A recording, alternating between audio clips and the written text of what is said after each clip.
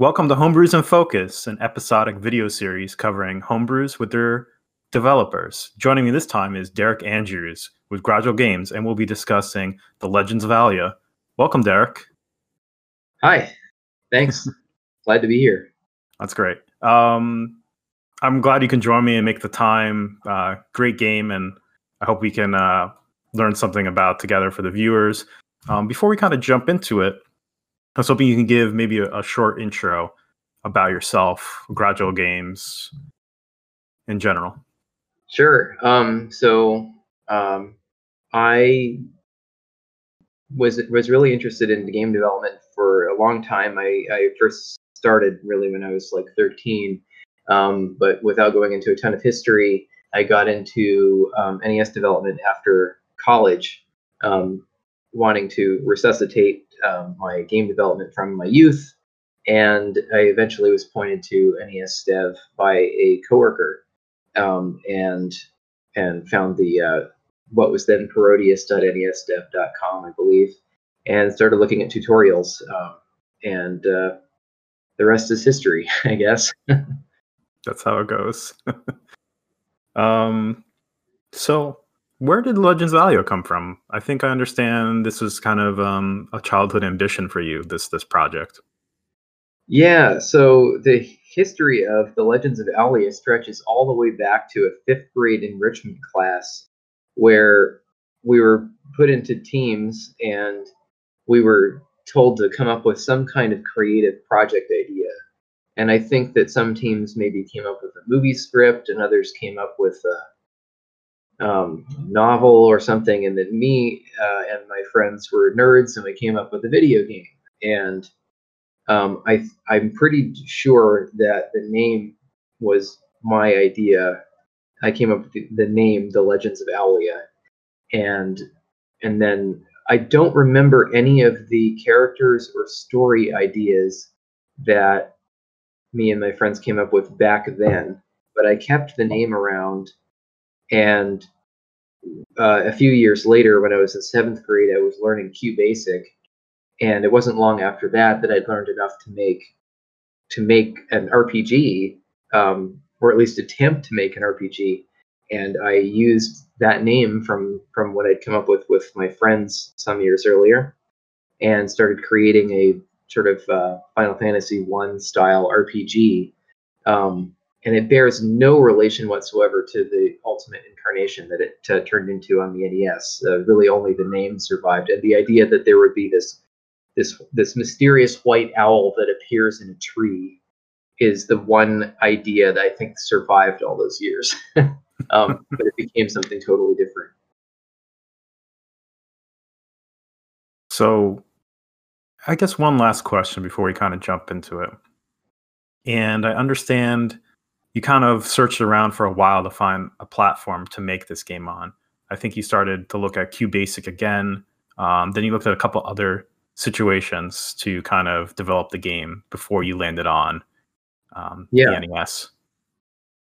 Yeah, so the first thing I did, and this was like right out of college, I was starting my first job, and in the evenings I was trying to get back into my game development. I was trying to find something that would either be the same thing as QuickBasic or something very close to it, and I discovered FreeBasic, which is a modern open source successor to QBasic, and it actually preserves a lot of the old QBasic API, but it goes a lot beyond that. So it actually has like a QBasic compatibility mode, but for the most part, the syntax is supposed to be a lot like QBasic. So I started with that, and me and my then wife, Lori, designed various characters for the game, including Atlanteal. And there was actually going to be a male protagonist as well. And at one point, we had a scrolling map for the PC written in FreeBasic with a male protagonist and a female protagonist walking around together on the map, kind of like in Chrono Trigger with your party following each other. And I think I got overwhelmed by scope and lack of experience building a full game, and so that stopped. And then I think we briefly looked into RPG Maker XP, and by that point we had decided on only having Atlanteal as the protagonist. So we had a sprite per landing walking around some stock art in RPG Maker XP. And I think I just got disillusioned with using a game maker. I wasn't very satisfied by that. All of the game development I'd done as a kid was basically from scratch. And I enjoyed the feeling of having a totally blank slate and building something from the ground up that just really appealed to me. I didn't like having to figure out somebody else's system. I wanted to build the system. Like, I guess this is what they call in the industry the not invented here syndrome. I had it bad with game development. I wanted to build all the things. And I had a little bit of experience with assembly language on DOS as a teenager. So when I found NES Dev, it just really appealed to me, the idea of making a game in assembly language. And I think the constraints and the appeal of assembly language and the appeal of building things all on my own kind of just put wind in my sails. It just made me feel like working on it more than other systems I'd worked on. And I had lots of nostalgia for the NES because it was one of the systems I had as a kid. So, yeah. I can agree with that. Loving the NES, and then also looking for a way to get your creative projects to fruition. I think, I don't know how many people used it, but it seems like a lot of people, including myself, used RPG Maker in some iteration. I think it was RPG Maker 95 or 98 when a friend of mine said, "Oh, check this out." And I don't think it was officially brought over. Someone made like their own translation of the software at the time, and dove into it. Yeah, it's a nice piece of software, and I know lots of wonderful games have been made in it. But I think that partly for me, one thing I've realized over the years as I've built games in a variety of platforms now, not just NES, the thing I was really looking for was the feeling of using QBasic. Like, the feeling of building something in QBasic was so fun for me that's what I was trying to recreate, almost more than I specifically wanted to make a game. Like, I wanted to have the process of creation had to feel like that. Like it was a tremendous amount of nostalgia for that level of simplicity that drove me to the NES. Yeah. You want to dive into the gameplay? Sure. All right.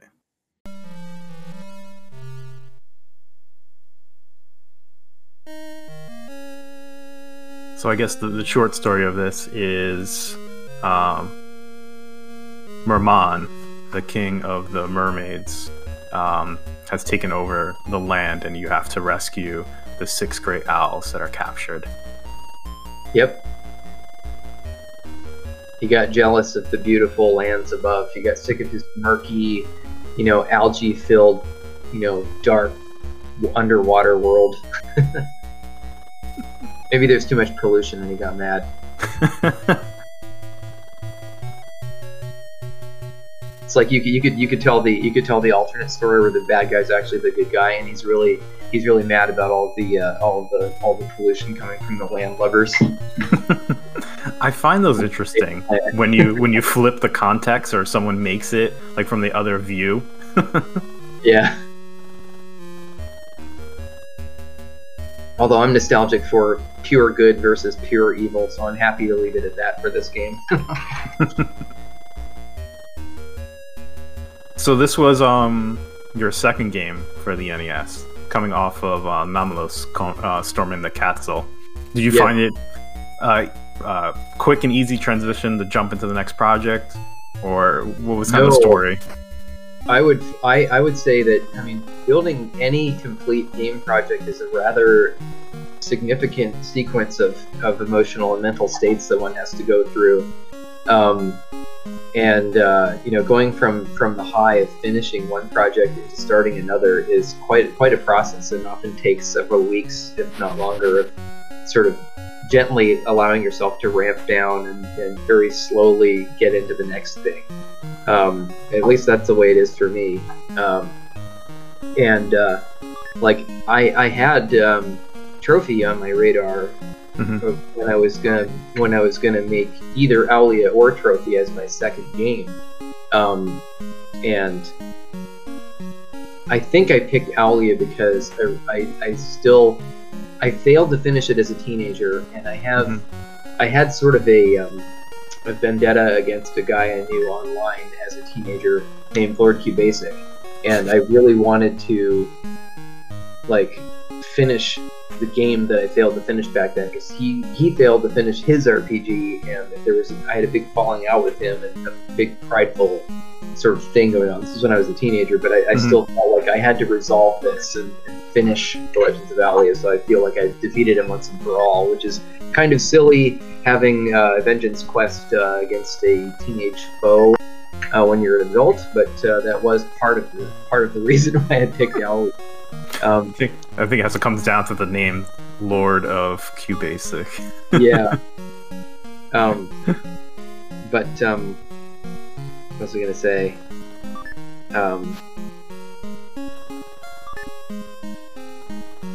Sorry, having like a mental train wreck all of a sudden. That's all right. Well, in the game, right? I remember. Yeah. It's that I think that when you come from the kind of the sort of golden age of video games, like I did from my generation, you really want to make a game, then you really don't know when you are making your first game what you're getting into and how hard it's going to be, and it's very easy to make decisions that make the scope so huge that you're virtually guaranteeing yourself that you're not going to finish your project, or it's going to take a lot longer than you thought. And due to some lucky circumstances and nuggets of wisdom I had acquired, I was able to accurately determine for my first game, Anomalous, I gave myself actually 5 years to finish it, and I wanted to take 3.5 years. And then Allia, I took the same approach. However, even with all of the massive brakes that I put on my own ambition, I still, even when I made concessions later, I still ran into things that were so difficult that in retrospect I wish I had constrained it even further, given my level of experience and the difficulty that building a game of this scope presents on something like the NES. Yeah, I hear that often. When people jump in, it's just if you aim too high, for when you're learning, you burn yourself out, or it becomes it's just a weight on your shoulders that you should, start a little bit lower. But in the end, this game turned out great, despite any kind of concessions you made. It's been well received by most. Thank you. Yeah, but so one of the nice things about creating a game for a retro system is that it forces you to make all sorts of decisions early on about the scope that are actually very helpful for finishing a project. It's still, of course, possible to get overambitious on almost any system, but if you try to make something in like RPG Maker XP or Unity or whatever, there's virtually no limits whatsoever, and so it's very hard to rein yourself in when you don't know what it's going to be like actually building out the game. Yeah. So far in the game, you've awakened in the town, and you have your companion Taito, which is your basically like an elf familiar in a sense that has some abilities, and you start off with Rush, which is an attack, and Fetch, where you can grab things kind of out of reach by the main character. And we kind of get a sense of the story right now as you meet one of the Great Owls. Yep, and this scene is the idea that I think survived since that meeting with my friends in 5th grade. So that's the only kernel idea of the Legends of Allia that stayed alive since 1995.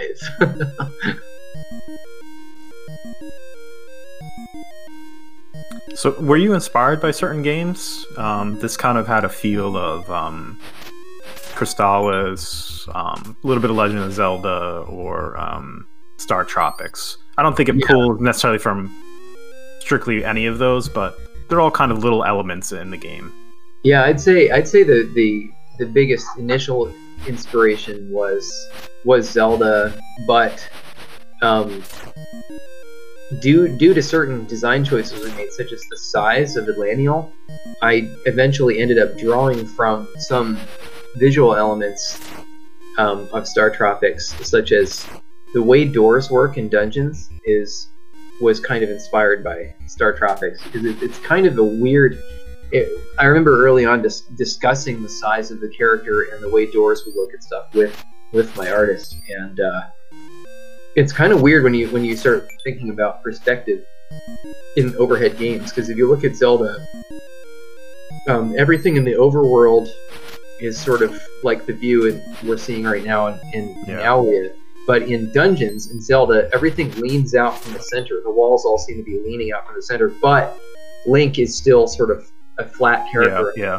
It looks a little funny when he's going through doors to the east or west, but because he's a chibi small character, you don't really notice it that much, and it works. But with a tall character like Laniel going through doors to the east and west with things flared out from the center, it looks really weird, like she's really flat on her side. And so the only way to make that look right that I discovered was having like a pillar, a 3D looking pillar, kind of like in Star Tropics. And so that works for all 4 doors, and it looks more convincing. So yeah, Star Tropics also had that yo-yo ability, which is kind of reminiscent of the owl, but that actually wasn't. That was sort of coincidental. Yeah. So between those two things, it feels Star Tropics-ish.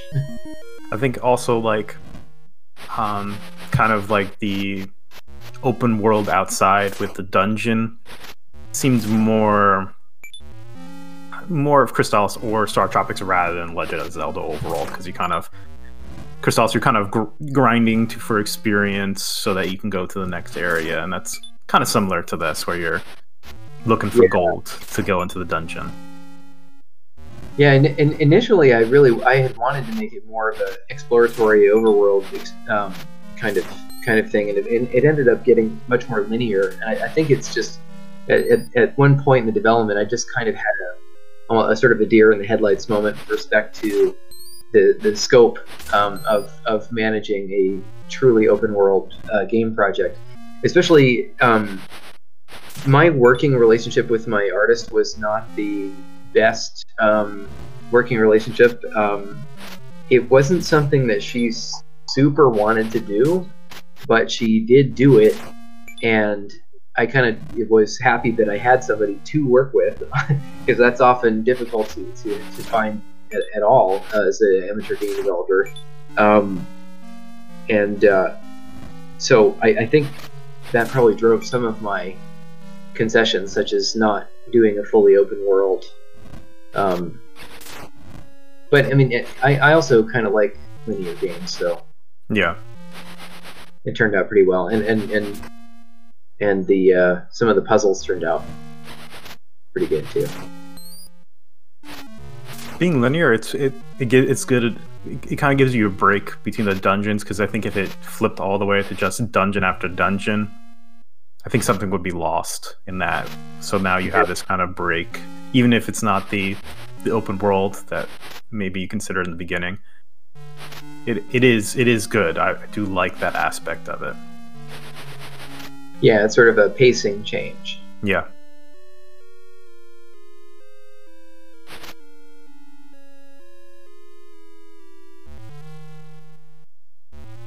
You'll see me struggle a little bit with some of these. Oh, and when you met the Great Owl, now you have the unlock ability, which you need for the dungeons to, so Taito can unlock certain pillars for you. Yeah, programming Taito was so fun. I think that's one of the highlights of the project was programming Taito. There were a lot of hidden complexities that came up from getting him to work. Like, there was a bug that Taito had where when he starts following you, I have to determine what direction the sprite faces. Like there's four directions that he's drawn in, northwest, east, south, but he's moving in basically an infinite number of angles, and so I have to look at a range of values to determine which direction he should be pointing. And if he was going at just a certain diagonal, he would alternate between two states. Like if he's going diagonally south and east, he would alternate between pointing right and pointing down, and sort of wobble really fast along that diagonal. And so I had to come up with this really crazy scheme that remembered the last several attempts for him to turn, and would only allow him to turn if the last like 4 states where I tried to turn south, and that stabilized. I guess that's called debouncing in engineering. So did that solution come naturally, or was that kind of a learning process to figure that out?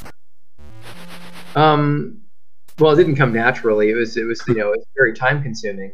I came up with ideas for how to implement it, and just had to tinker with it and iterate on it for I don't know how long. Probably a lot of the features, like the scrolling or Taito flying or whatever, each little thing took several weeks to iron out. It's not something I could bang out. Yeah, they're all quite tricky, and eventually the code got so big on Alia. I had this crazy bank switching scheme where Atlanteal's state machine would call into Taito's state machine, and then that would call back into Atlanteal's state machine. And then there are 2 different banks, and so there'd be like multiple trampoline calls stacking on top of each other to call back and forth. It became quite a crazy system. I don't know. Do you want to keep things more on like a game design level, or do you mind technical responses like that? No, both are good. Okay. Because there's multiple ways people will view this, and ultimately, backstory, I guess, for the listeners is like the goal of this series is kind of for you in a sense where you can talk about your experiences of the game and kind of as a preservation that it's there. So the technical or just the gameplay.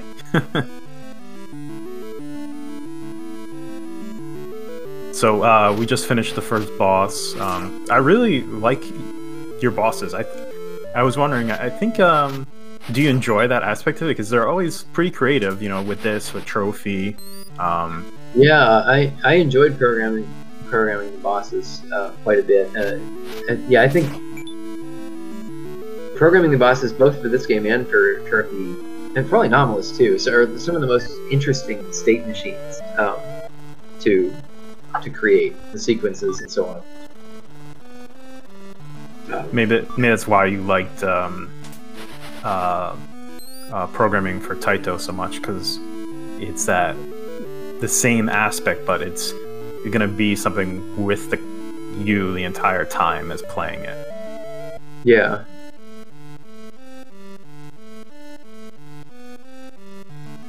Yeah, we didn't realize that when we first made it, but the octopus, the 3-tentacled octopus boss in the first dungeon looks kind of phallic, because the middle tentacle comes out. And I didn't realize it until after we had made it that it looks kind of perverted. Didn't even pick up on that.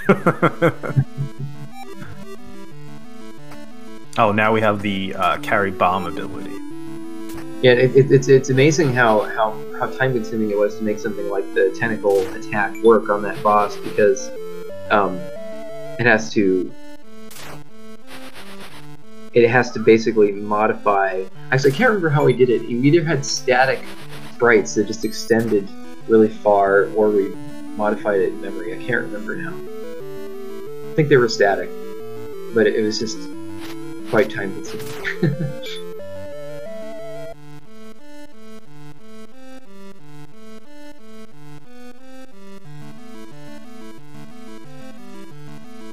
It's fun how the things that can follow you, such as Taito and these jellyfish here, all use the same basic homing technique, which is effectively you just take the X and Y distance and divide it by some arbitrary value. And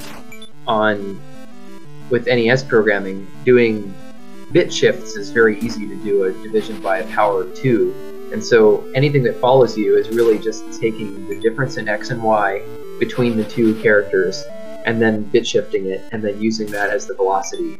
And so as a result, it moves really fast until it gets close to you and then it kind of starts slowing down, which is perfect for a bird like alighting on your shoulder. But I reused that exact same technique for these jellyfish.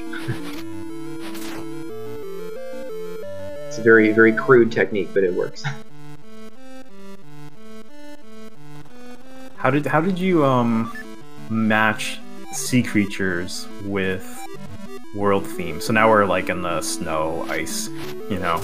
How did you decide jellyfish? I don't know. A lot of the game design was quasi-random.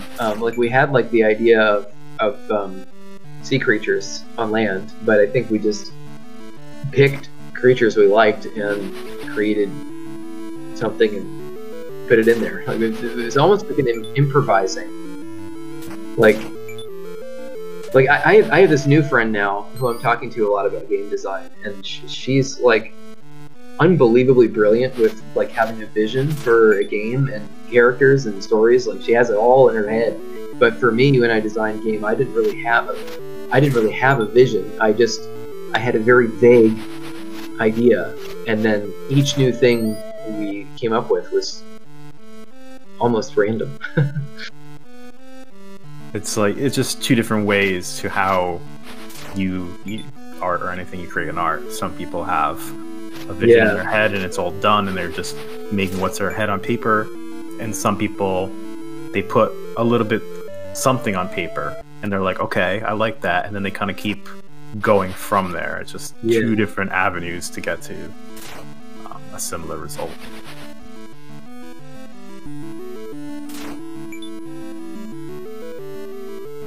In retrospect, it's kind of funny that the owl is used to open a chest that's on the ground. It's like Laniel can't bother herself to bend over and open the chest, just have the owl do it for her.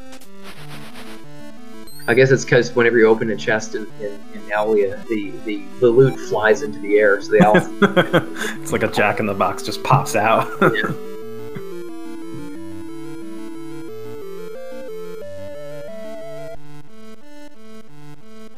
Yeah, so every overworld is sort of a fetch quest of gold in order to be admitted to the next dungeon. And so some might see that as sort of the filler material. And I kind of feel like it was, because I wanted it to be a more exploratory, overworld thing where you have to go talk to people and they give you clues, and it's kind of vague, like Zelda. Mm-hmm. You don't know where the next dungeon is, but due to scope constraints and time constraints, I eventually settled on something more linear. And fetch quest is, one way of solving that problem. It's not that unsimilar to other games that you have to be a certain level to go somewhere. So instead, you're kind of getting experience or XP rather than gold. Yeah. This one's better than, I think, ones that they don't tell you, as you just end up at a boss and you're just not the right level, so there's just no way you can beat them. You just keep dying and you're like, what's wrong? I think Chrysalis does that. You have to be a certain level to cause damage to a boss, but it doesn't tell you that.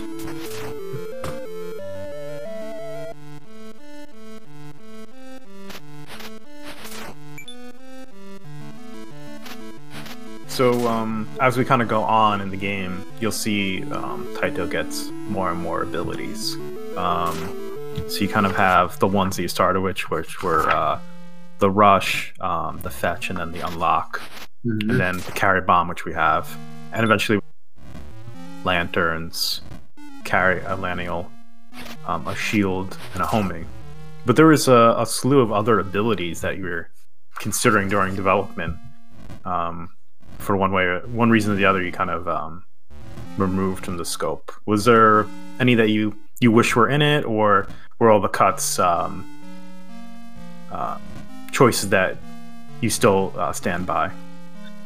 Well, it's been a long enough time that the only one that I remember that I had some fondness for was the idea that the owl would go retrieve mail for you, and that it would be like a letter from like a sage type character to give you some clue about where to go next.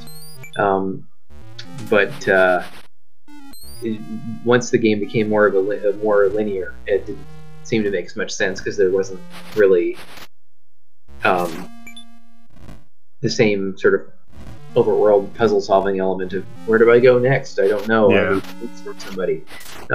So that was dropped for that reason. And actually, at the moment, I don't remember what the other proposed abilities were.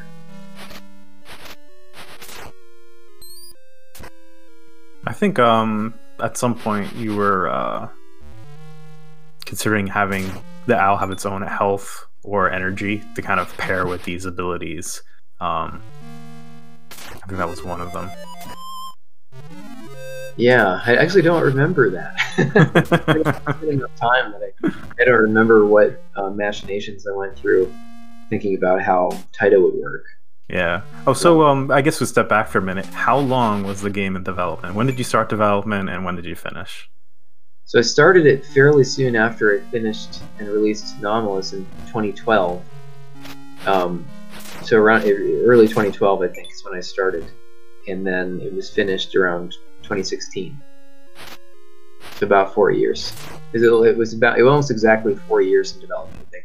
It's about a half year longer than Anomalous.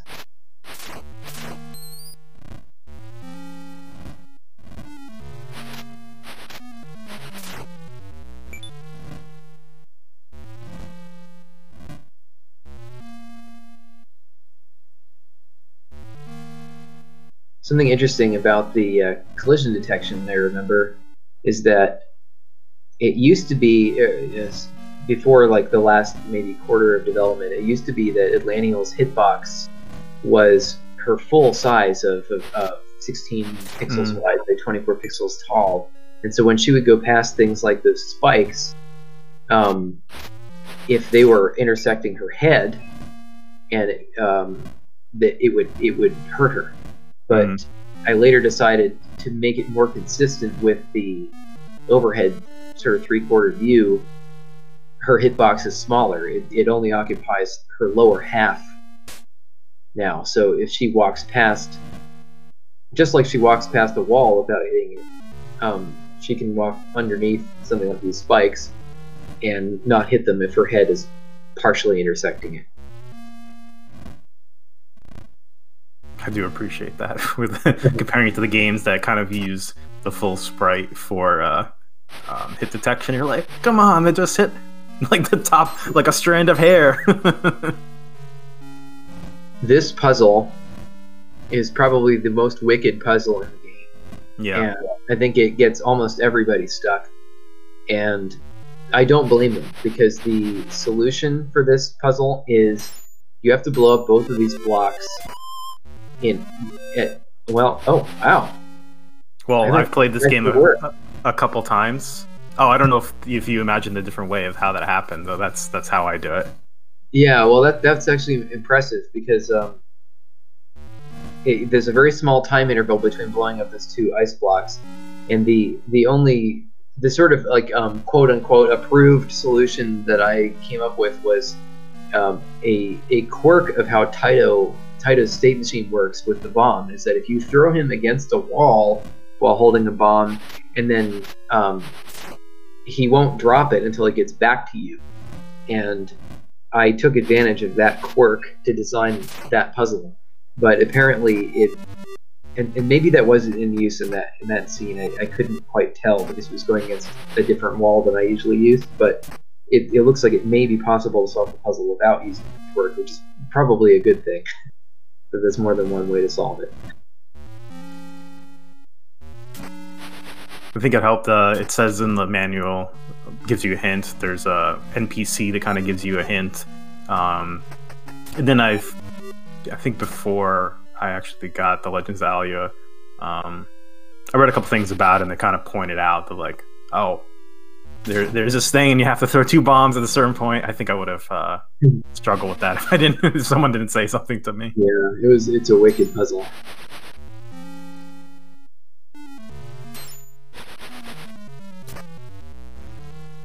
Yeah, I think this is the only dungeon in which bombs are super useful. I can't remember if they come into use again.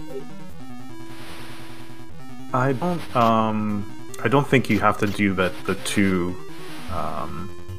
bombs at the same time again.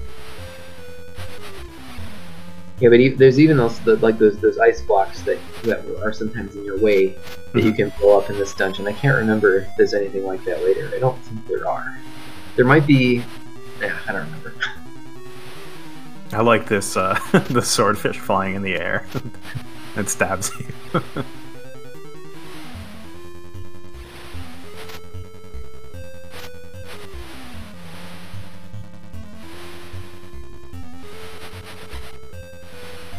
Kind of similar to the jellyfish, like a subversion of their ability. So now this swordfish is kind of like a dart flying through the air, and the jellyfish were kind of tentacles going across you.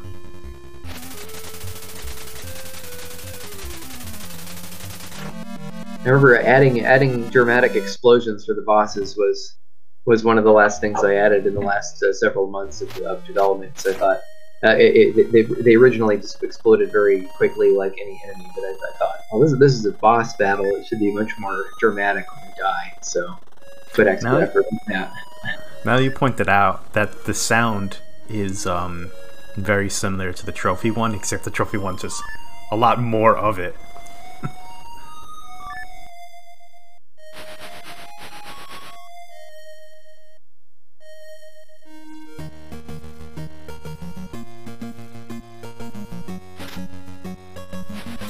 So now we have the carry lantern ability.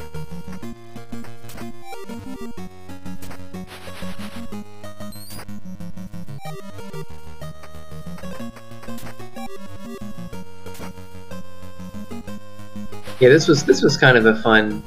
Like of all the overworlds, I think this one's the best because it's got these little mazes that you have to navigate with the lantern. So I think that makes this overworld a little bit more interesting than some of the others.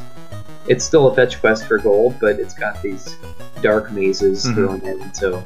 And then this guy gives you this hint right here, which is very important for the next dungeon.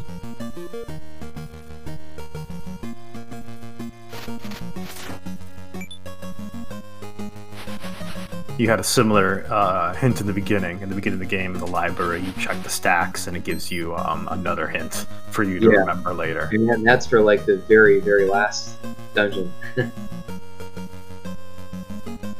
Are you putting audio of the game in post? Yes. Oh, you can't hear it? I can't hear it now. Oh.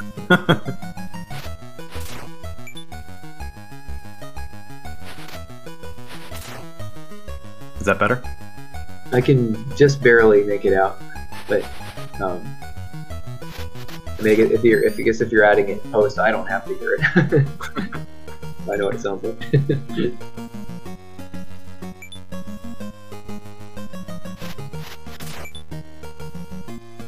I was very happy with the theme song for this overworld. It has a very adventure feel, like you know.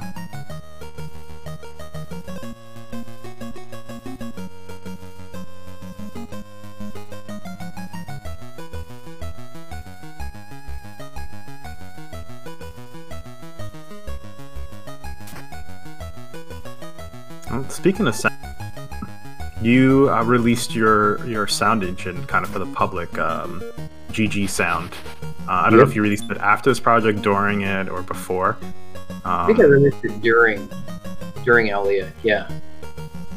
Actually, no, I might have released it even back in the Anomalous days. It wasn't always called GG Sound. The first iteration of it was just called Sound Engine, and it was included with a plug-in system for FamiTracker that I actually added to FamiTracker with permission of the guy that maintains it, JSR, I think is his name. And the plugin system was kind of cumbersome and hard to use. It was written in C++, but it generated output directly for Sound Engine / GG Sound from FamiTracker. And I remember early on, Shiru, who made Famitone, sort of a competing solution, really heavily criticized that solution for being so cumbersome. He wasn't wrong, and he released Famitone. At the time, it became much more widely adopted, probably because of the fun name and because he used. I think he just used, like, FamiTracker has like the ability to export text, and it was just made a lot more sense to write a simple script to translate the text output rather than having this big cumbersome plugin system. But in any event, I stuck with it and made it easier to use over time, and eventually changed it so that it wasn't the cumbersome system, but instead used the text output in a script. And I just kept adding to it and changing it over. And even it's not the most powerful sound engine, but a lot of people tell me it's the easiest to get up and running for a game. So I guess that's the plus of using GG Sound. You want to easily put music in your game and not have too much headache technically. It might be the best one. And I remember before it became called GG Sound, the first instance I remember of somebody using it was a perhaps lesser known NES homebrew called Starkeeper, by a guy in China, and he actually put Sound Engine in the credits. So I was quite happy to see that it was in use. And I think that event is what inspired me to give it a better name and to make it even better, because I thought, oh, well, it's already useful to somebody, maybe it'll be useful to somebody else. I have seen several people speak about GG Sound and recommend it, so it is being used today for projects. Nice. Well, that makes me happy.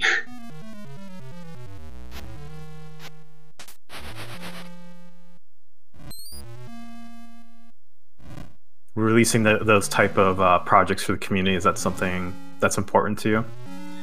Well, I think that I'd always admired. There's always been people around, and in every programming community I've occupied, even as far back as being a teenager in the QBasic world, it seemed like there were always some programmers around who were just these sort of unstoppable heroes of the community that just sort of supported and knew everything.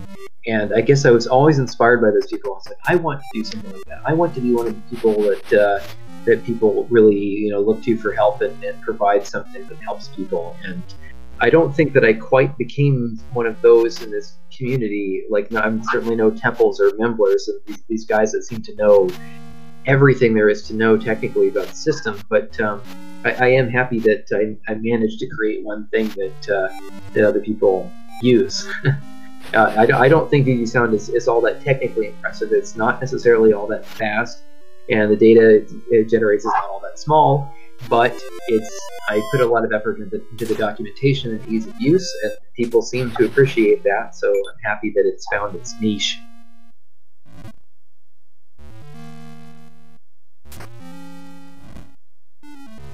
I do admire that, because people can just sit on their own tools and just not release them or not make them available. Releasing them and providing documentation is something that can be applauded. Yeah, and it's hard too, because like I wanted to release my other tools. Like I made a map editor, I made a graphics editor, kind of similar to NES screen tool, like Shiru made, and all of these things had some pretty nice features in them. But I was really hesitant to release more of my stuff, because anytime you release something publicly for people to use, you open yourself up to complaints or bug reports or feature requests. And once you do that, you always feel like, well, I want to support these people because I put this out there, and the reason I put it out there was to help people. And so if it's not serving its purpose, I need to make these changes. And so once you do that, you sort of open yourself up to a whole lot of extra effort on the side that has nothing to do with your current game project. That did happen with GG Sound a number of times. There would be sort of a flurry of requests on NES Dev for feature requests and bug fixes, and I would put an enormous amount of effort into it. It's like, you know, when you put a piece of software out there to make it robust enough for people to just jump in and use, it becomes a whole different beast from a personal tool. So yeah, like anytime one, and I don't think I even really knew that when I was going into it. I just knew I wanted to put something out there, but I didn't. You know, just like not knowing the scope of a game project ahead of time, you sort of underestimate the amount of effort that might be required to support a community of people. Yeah. So I'm happy I did it, though. I mean, it's nice to have produced something. I think that's why some developers, maybe on the onset, didn't think they were going to release their tools open source. I think at some point, some ultimately do release some open source. To the point that's saying, like, open source, change it as you wish. Just, you know, I'm not making more changes. Yeah.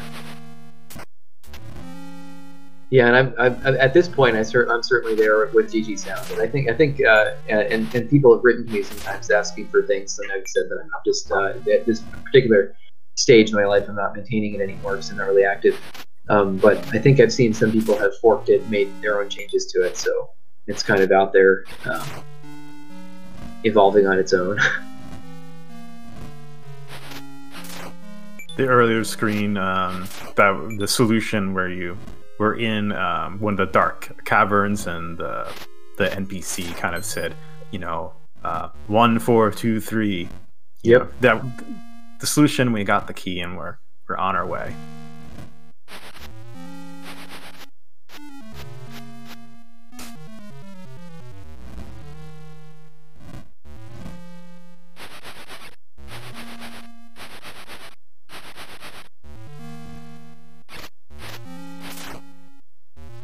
The palette changes from dungeon to dungeon kind of really help, because more or less there are differences in the rooms, but that palette change kind of keeps it a refresher. Like, it's not, you're not repeating the same thing when you go from the yeah, world. And I think the textures are subtly different. Like, they're pretty similar, but I think they were changed somewhat.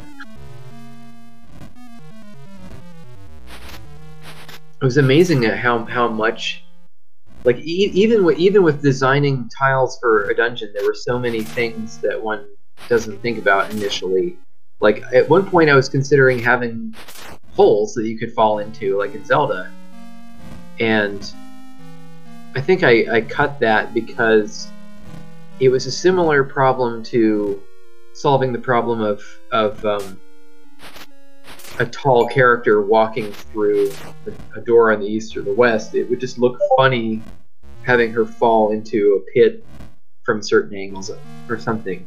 Although maybe not. Like, you could have her sprites cut off as she falls down, but I think I just decided it would be too annoying to program, and furthermore, sometimes, like, even though Zelda's a great game, but you know, there are times when you fall off of things so easily that it gets kind of frustrating. So maybe I just thought it'd be better not to even have the player worry about that. But I don't know.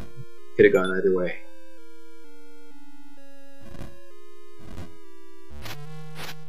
Elenial's sprite, very large. What drove you to make the playable character this scale? My artist insisted on it. I think that I initially wanted the chibi character because I wanted to keep things constrained. Like, anytime you have an opportunity to make any sprite smaller, take it on the NES, because you can only have 64 on the screen at any given time, and you can only have 8 across on any given scan line. So if you don't need to make something big, don't. So I wanted to have a chibi Elanial, and have Taito basically the same size as her. But I think the artist just really wanted something that looked more like, you know, closer to being a full-size anime character. Yeah. So we went with that.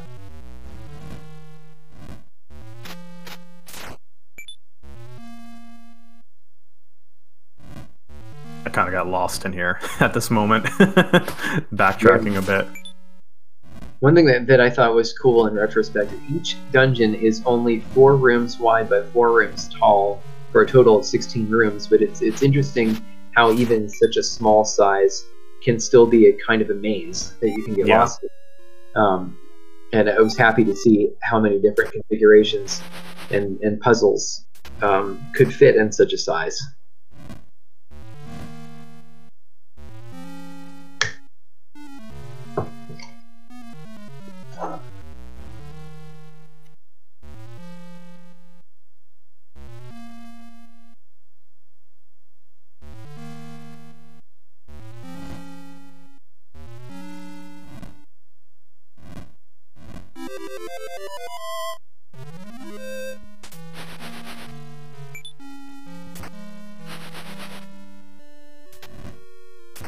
Programming the this boss, this was my favorite boss in the whole game.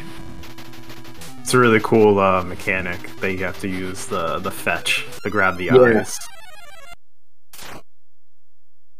Yeah, and the technique I was describing earlier for having something follow something else was used for the eyeballs on the ends of the crab's eye stalks to stay attached to the eye stalks. So as the crab moves back and forth, the eyes sort of sway on the end of the stalk as a result of that technique, and so it makes it look very comical, and just the act of fetching it was really fun. So it's definitely probably my favorite thing in the game. Actually, it's a very creative one. Trying to think if any other of the bosses have something that Taito has to interact with in that way. I think this is the most obvious one that it does. Yeah, there's he's very useful. He has the homing technique is very useful for the final boss due to how aggressive the boss is.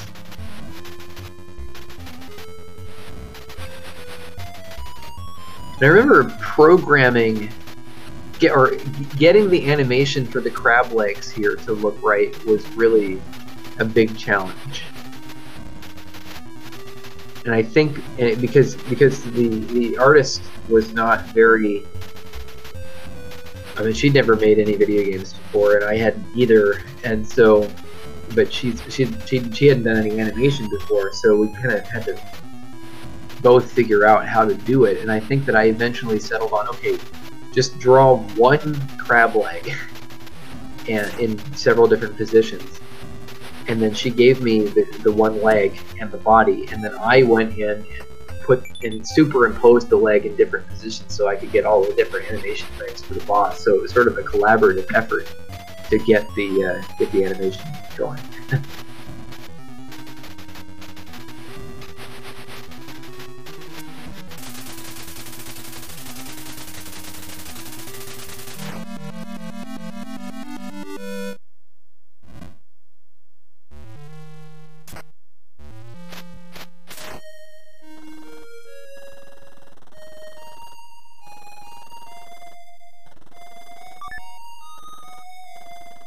Fun story about the owl song that plays is I think it was vaguely inspired by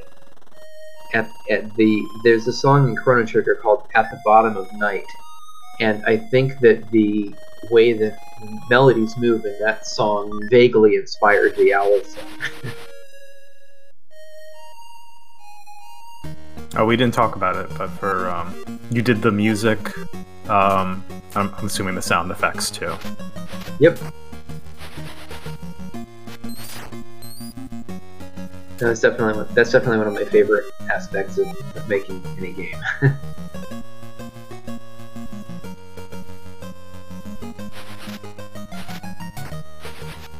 Although I'm starting to learn a little pixel art now. You know, all these small Pico 8 projects I'm doing now, I'm starting to do all the things, including pixel art. Trying to learn pixel art. And you're doing a lot of Pico 8 now, and we could talk about that in the closing, about all your other projects, but you've been putting a lot of your efforts into those. Yep. a little tip for other people who will play Alia. If you let Taito fetch the gold that's in the clams, you get a lot of gold.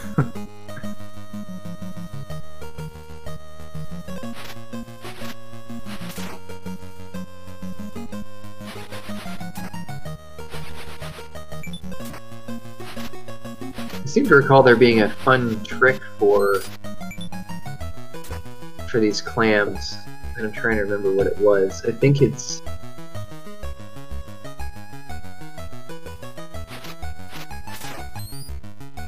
Because if you just go up and just attack the clam and kill the clam, you get no gold, sometimes gold. But if you fetch the gold out of it, then you get 1,000 gold. Yeah.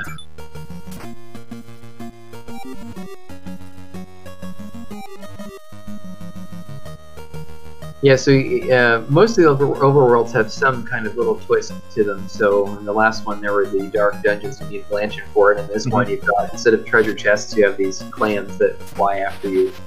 So I guess I managed to make the overworlds, even though they were straightforward fetch quests, they each have something unique to them. That's surprising relative to the last one. Designing the foliage in this game was quite time-consuming because I didn't bother to add any auto tiling to my map editor, so I just had to eyeball how patterns would look and just painstakingly assemble them using a sort of copy-paste technique. If I ever make another game with this type of pattern in it, I will for sure be using auto tiling.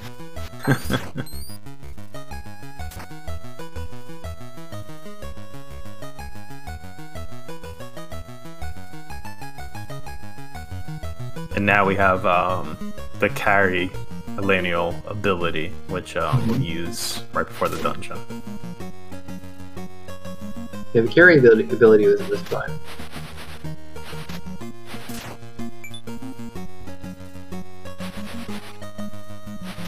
I think reading through your development notes, point you were considering having a boss where you kind of jump onto stones. I think ultimately didn't happen. I'm thinking that you would use the carry lineal to kind of step on like something like you did with the switches that are later in this dungeon. I think you were going to do a boss where you kind of had to step away on these blocks to kind of get closer to the boss. I actually don't remember that. That's fun. You found that in my devlog? Yeah. Well, cool. I don't like, if I was in your position, I don't know if I'd remember either, you know, going back so many years. Sounds like a cool idea, though. Maybe for Alia 2. It's something Star Tropics 1, I think, did it when you're fighting one of them.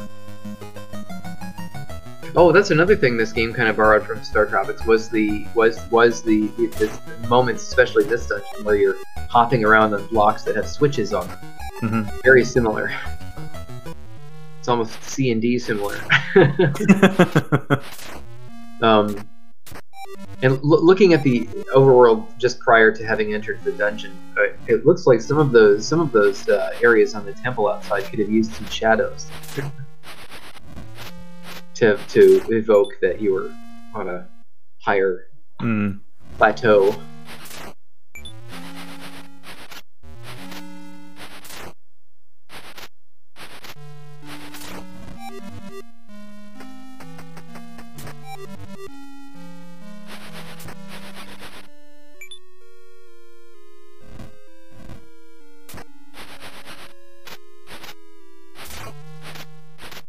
And this dungeon gets a little bit more complex now that you have that carry ability, which is pretty cool. Because now you have the switches and you have segmented rooms like this.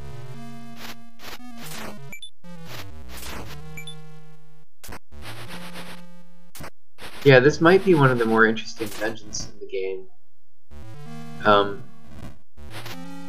Especially once you get to switch puzzles.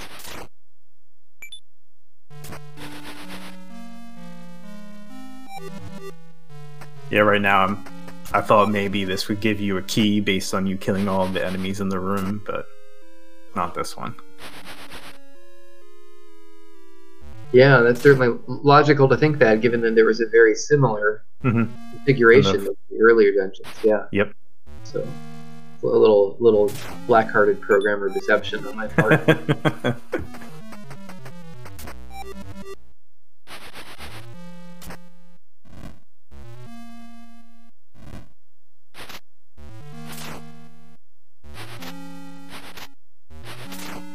I remember being inspired to use Screen Shake by Julius of Morphcat Games, because of Super Bat Puncher. Super Bat Puncher, yeah. That was the first time I'd ever really noticed Screen Shake.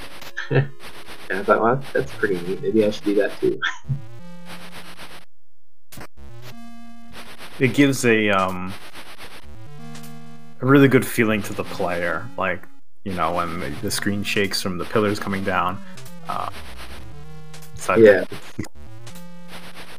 Gives you that sort of like Indiana Jones, like kind of feeling. Went into a room with traps in it. Yikes! But so these switch puzzles were really a can of worms to program for a number of reasons.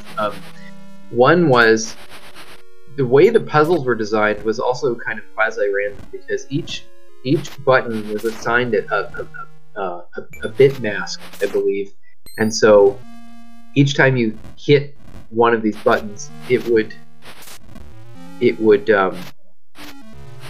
pop up any certain other buttons that hadn't already been depressed. And I just kind of experimented with these bit masks on the buttons until it felt like an interesting puzzle. I didn't really have an idea exactly how it would be executed. I just kind of played around with those elements until it felt like a puzzle. And then on top of that, on the top of the screen at any given time in Alia is a 16 pixel wide black bar of pixels that hides scrolling updates. And I did not use a scanline counter mapper for this game. I used Unrob. So to accomplish that, I had to make my vertical blanking routine, which happens 60 times a second. I had to make it run at the exact same amount of CPU cycles every frame, and have it, and then actually continue with an empty loop into the next frame with graphics turned off to create that bar of 16 pixel wide scroll update hiding. And the scroll update hiding is only necessary because on the normal mappers you only have 2 name tables, which enables you to completely hide scrolling artifacts in one direction. But if you want to do it both directions, you are forced to show some tiles being updated. So I had to, I didn't have to hide them. Some people like to straddle the updates between an 8 pixel wide bar on the top and an 8 pixel wide bar on the bottom. And so on old TVs, because of the NTSC's limitations, you don't see those updates very well. So sometimes people just leave it at that. But I decided not to, because a lot of people will be playing on emulators or be playing with the AVS. And because of just sort of being in the NES dev world, there was a bit of that sort of competitive desire to have a technical achievement like that, I guess. And so I made the regrettable decision of creating a scrolling engine that could perfectly hide the updates. And as a result, I spent so much time, in order to have my vertical blanking routine take the same amount of CPU time every frame, I had to have empty loops running that were governed in how long they ran based on the parameters to the vertical blanking routine. And so for the switch puzzles in this dungeon, depending on how many switches popped up at a given time would affect how big that bar was, because of how many name table tiles were being written. And so I had to have these extremely complicated tables of values for how many times to run the empty loop to keep that bar at the top stable. And in retrospect, the amount of time and headaches I went through making that look right was just mind-blowingly insane. Like, in retrospect, I could have designed the dungeon not to scroll between rooms. I could have just had it fade out, fade in. And I could have made the whole game like that. And in retrospect, I wish I had, because the technical challenge of making all the scrolling work, both in the overworld and between rooms in the dungeon, was so massive that, like, imagine if I'd used all those headaches and time for additional puzzles and gameplay. I think the game would have been better. But instead, my pride directed me towards a technical achievement alongside the game, and I'm not so sure I'm happy with that decision.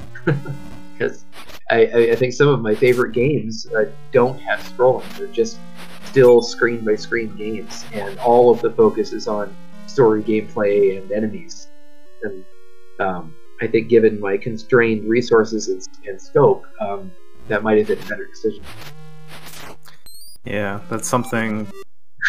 Anyone that does like any kind of project, like those things they call lessons learned, you know, it's just you don't know it until you encounter something like that, and then you're in retrospect you go on to the next project and you're like, if you start going down that route, you're like, oh, recall that and let me try something different. That's just something that happens. I mean, I definitely don't really. I mean, I don't really regret it because it became the unique thing that it is. So I'm happy with the game. Like, one of the craziest things in Owlia technically was you can fire Taito with fetch at an item in one dungeon room, and then start walking towards another dungeon room, scroll to the next room, and Taito will show up with the item he picked up in the previous room and bring it to you. And so there's that, and then and the enemies in the room you're scrolling away from will stay on screen as they scroll off, and the new ones will scroll onto the screen without fail. And like, I could have taken any number of shortcuts there, like make all enemies disappear and make enemies appear when you get to the new room. It would have been so much easier technically, but instead I decided to keep them all on screen at once and allow Taito to pass between rooms. Like, and those two things as well were just enormous headaches to get right. And I was gonna say the end result is very impressive. But it's funny because I remembered the horrors of getting that working when I did Trophy, and so whenever there's a screen transition in Trophy, enemies disappear and then they come back. I didn't want to go through that again. And most games that I think Mega Man games, they just do that. Everything just sort of vanishes. You scroll in the room and then they pop onto view. It's just technically so much easier to do that on a system that is so constrained.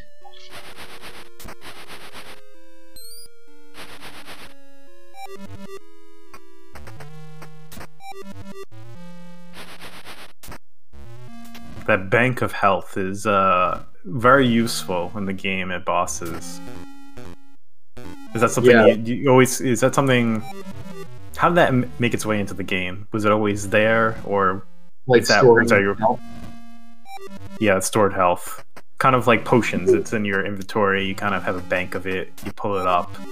Yeah, I don't know what led me to that. I think, like in Zelda, you have things like you can get bottles and you can fill them with health potions. Yeah. I think I wanted to have a mechanic like that, and I think at one point I may have even had potions that you could buy, but I think that I wanted to be more minimalistic and just allowed hearts to accumulate past your health meter and on your inventory screen.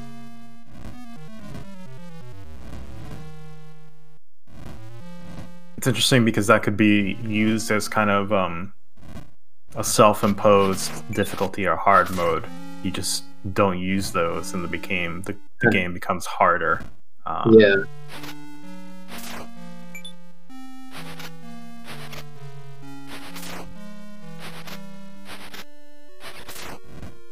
I think I'm missing a key, so I'm looking for this key. I have one more key to get.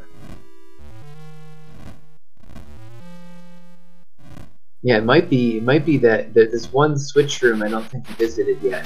Yeah.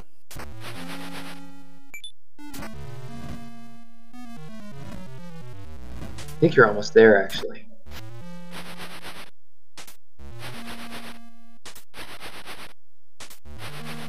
Here it is. I do really like when you switch from doors to the end result, the pillars that are the gates. Yeah.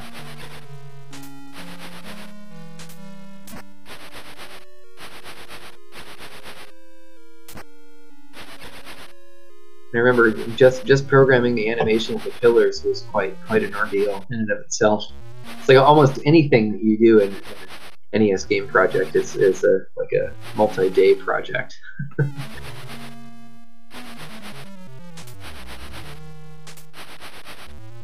I did find that fascinating reading when you set up kind of goals of the day or a task list and kind of cross them off the list, and then you revisit it because one reason or another. Very interesting. Yeah, it was just helpful. It was very helpful to do that on a daily basis because creating something like this is such a daunting task. You kind of have to break it down, and when you write it down, it takes some mental load off because then you're only focusing on some tiny thing. Yeah. At a time. So, like when creating a scrolling engine, it might just be drawing a horizontal row of tiles, and that's it. And that's all you're doing today. We're just going to write one row of tiles. It is very helpful in any kind of, besides games, any complex thing you're doing to break it down into smaller tasks and something that's achievable, and you cross it off and you kind of keep going. Yeah. Because like you're saying, things could be just so daunting. Just if your list just said scrolling engine, you're like 3 months of work. It's amazing how the difficulty of scrolling increases exponentially with complexity on the NES. So like the simplest, like a single screen game, pretty straightforward. You just load a single name table, but then you do like one-way scrolling, and that's not so bad. But then you add two-way scrolling, and then all of a sudden you have to be a little bit more careful with how you handle attributes, but even that's not so bad. But then you go to 8-way scrolling, and you wind up with a massive nightmare on your hands because now you have the problem of you only have 2 name tables, so you can only cleanly scroll in one direction. So you have to solve the problem of how do you show the remaining name table updates. And then you also have the problem of like when you're diagonally scrolling, you have to have one of either the horizontal row that's being updated or the vertical row being updated off screen. Get the corner. You have to get that corner tile, and you have to update not just the name table but the attribute table as well. And then you have to span name tables. So like if you're between 2 of them, you have to draw a chunk of tiles on one name table and a chunk of tiles on the other, and it just becomes very, very tricky. There's a lot of mental arithmetic and mental gymnastics you have to go through to figure out how all of those things, how to parameterize all of those PPU data uploads. It's very tricky to work through them all. Would you do it again? Would you do another 8-way scrolling game? I actually would not want to write another one again. Trophy, I did kind of write a new scrolling engine for it, and it's halfway between the 2-way scrolling engine and an 8-way scrolling engine because it can either scroll horizontally or vertically, but not both. So it wasn't quite as complicated as the Owlia one, but more complicated than the Nautilus one. But after having made 3 games with 3 scrolling engines, I actually wouldn't want to do it again. I'd probably reuse one of the ones I've already built, if I could even figure out how to use them again.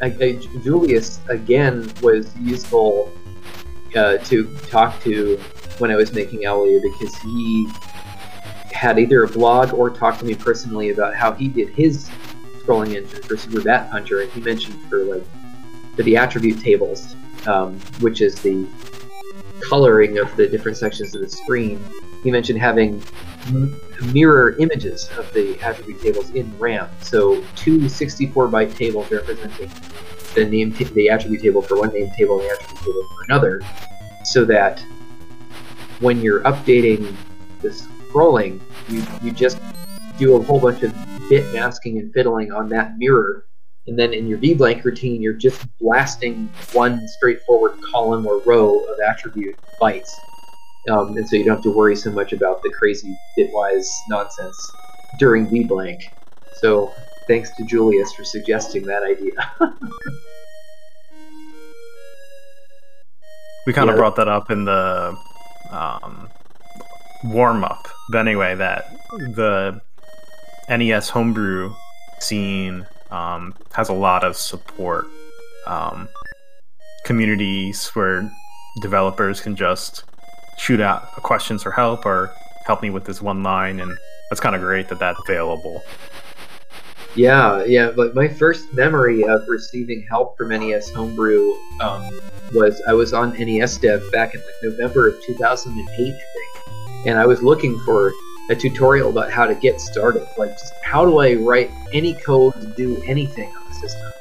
And Rob Bryant of Sly Dog Studios suggested the NES 101 tutorial and sent me the zip file for it.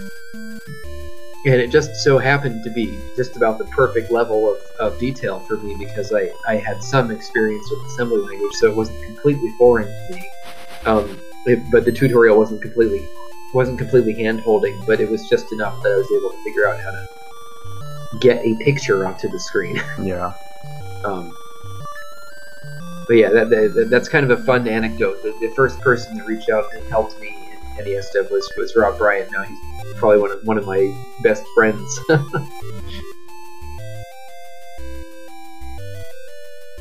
Our pirates.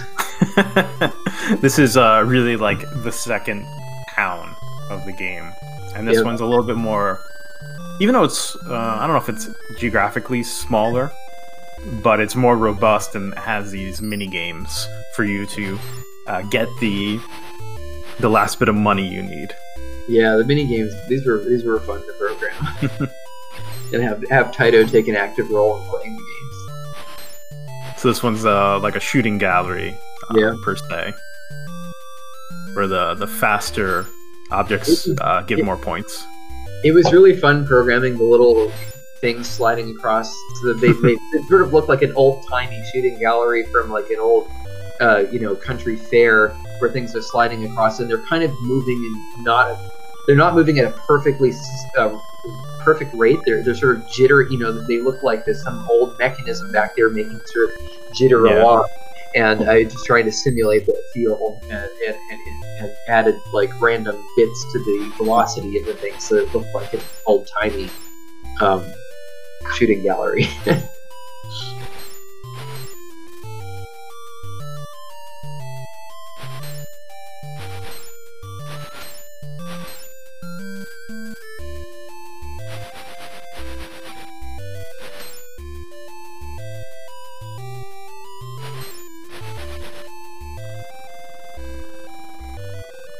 It was fun. These games are sort of have a sort of gambling or risk reward kind of feel to them, so that if you lose, you're losing quite a bit of money, but if you win, you gain back quite a bit. I think it's 10. If you lose everything, one of the rooms you can get 1,000 gold and keep coming back in and replenish enough to pay for the games again. So you can't completely get stuck. Yeah, I think this one's 10,000, and if you win, it doubles.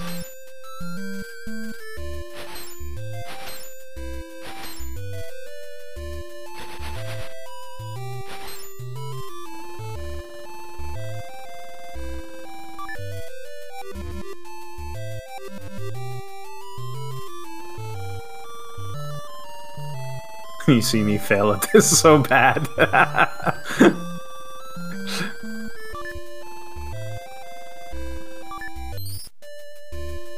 I enjoyed writing the pirate dialogue for this, so that the way words were spelled evokes a pirate accent.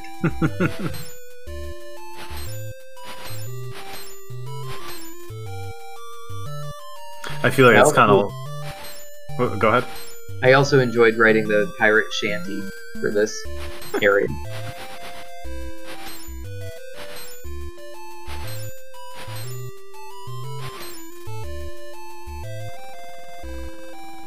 You earned plenty points. Congratulations. Here's 20,000 gold pieces.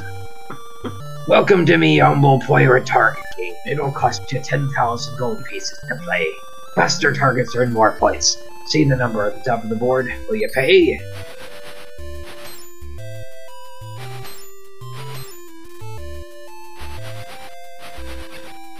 It's funny he's facing away from Atlantean. He should be facing towards her. Unless you talk to her on the other, talk to him on the other side. Could have been. Because I think that all the NPCs are programmed to face who they're talking to. That was a whole other can of worms.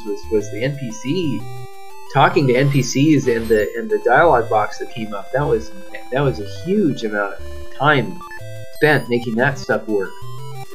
Like in the there he's facing her. So in the original first town, there are situations where you can talk to an NPC and the text box is partially occluding Atlanteal or the person you're talking to or Taito, and I had to figure out, well, how do I make the text box hide this part of the sprites? Because on the NES you can't just draw an arbitrary rectangle of pixels. You have to draw 8 by 8 little chunks at a time. And so what I ended up doing was, whenever you talk to anybody, the camera zooms in on the 8 by 8 grid. Like it aligns itself with the 8 by 8 grid so that the text box is guaranteed to be out in the same location on the screen. And then I made all of the sprites find what's the shortest distance they'd have to be nudged to align with the text box. And the maximum distance would be about 4 pixels vertically or down. So you might notice when you start a conversation or something, the person you're talking to or Atlanteal will pop slightly with just a few pixels so that they can be cleanly cut off on the 8 by 8 grid by the text box. So some games, I think Crystalis, you can see artifacts from not doing things like that. But I was like adamant that I had it really clean. This game was really fun to program. This one I could not do. Like I think all of them but one bottle, and I couldn't do it. Yeah, and I think this one is basically a game of luck. Like, you just walk where Taito's going to fly towards you, so he will intersect the bottle. But whether or not he drops it on the bottle, I think was driven entirely by a random number generator. So it's really a game of luck. Like, if you're not aligned at all with the bottle and its flight path doesn't intersect the bottle, then you don't get the bottle. But if you line it up, then it's still random. So you might still lose the game, even if you're playing it perfectly. More similar to an actual carnival game, then. It's rigged against you. Yeah, it definitely rigged against you. But it was fun to program, and the animations were really fun, like dropping the ring on the bottles and stuff. Yeah, at first I was like, maybe you have to make it so Taito changes direction. That's how it gets on the bottle, so it kept like moving across the room.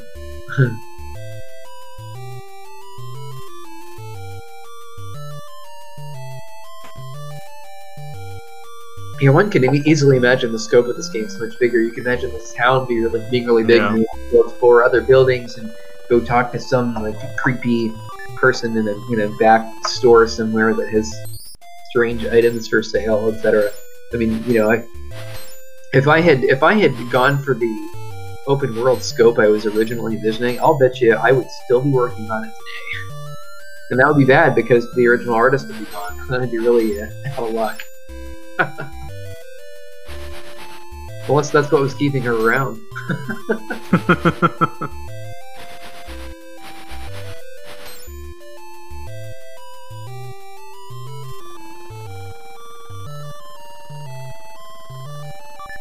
because like you gotta like if you aim to that scope of basically an NES era action adventure game that had multiple people on it full time, you know, for 6 months, a year, and it's different when it's you doing it in your spare time, you know, then you're there for years. Yeah. And that kind of still happens with a lot of homebrew projects. They'll be in development for years. Yeah, like say Full Quiet, for instance. That's been in development since what, 2014 now, something like.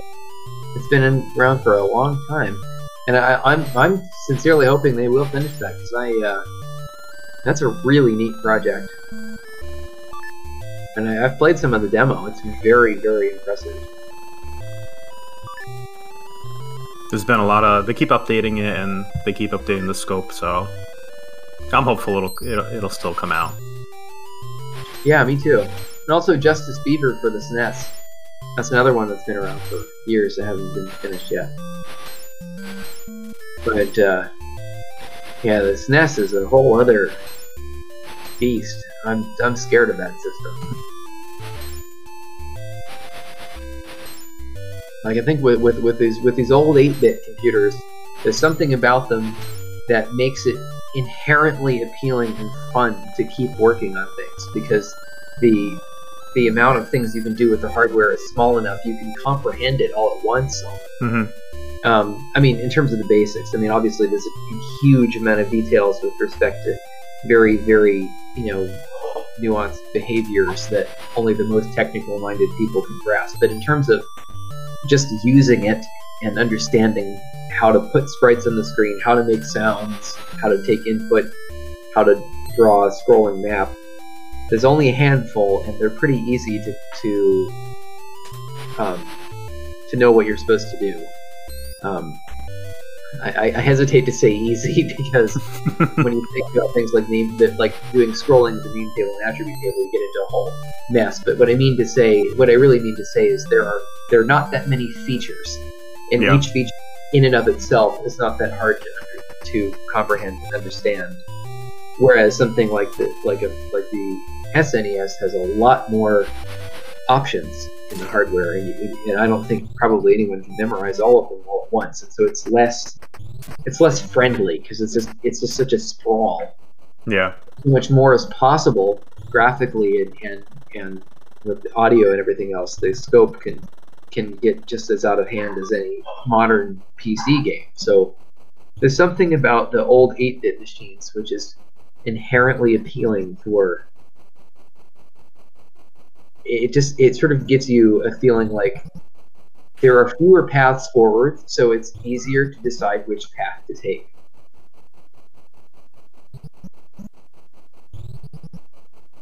This was a fun part to program. I regret that there aren't as many details as I would like to evoke that you are in fact on a submarine, except for the portholes. Yeah. It would have been nice to have added other graphics that should look like an engine or the nose of the submarine or something of that nature. But it ended up working out, I guess. And for some reason, this octopus is only able to bend its arm at orthogonal angles.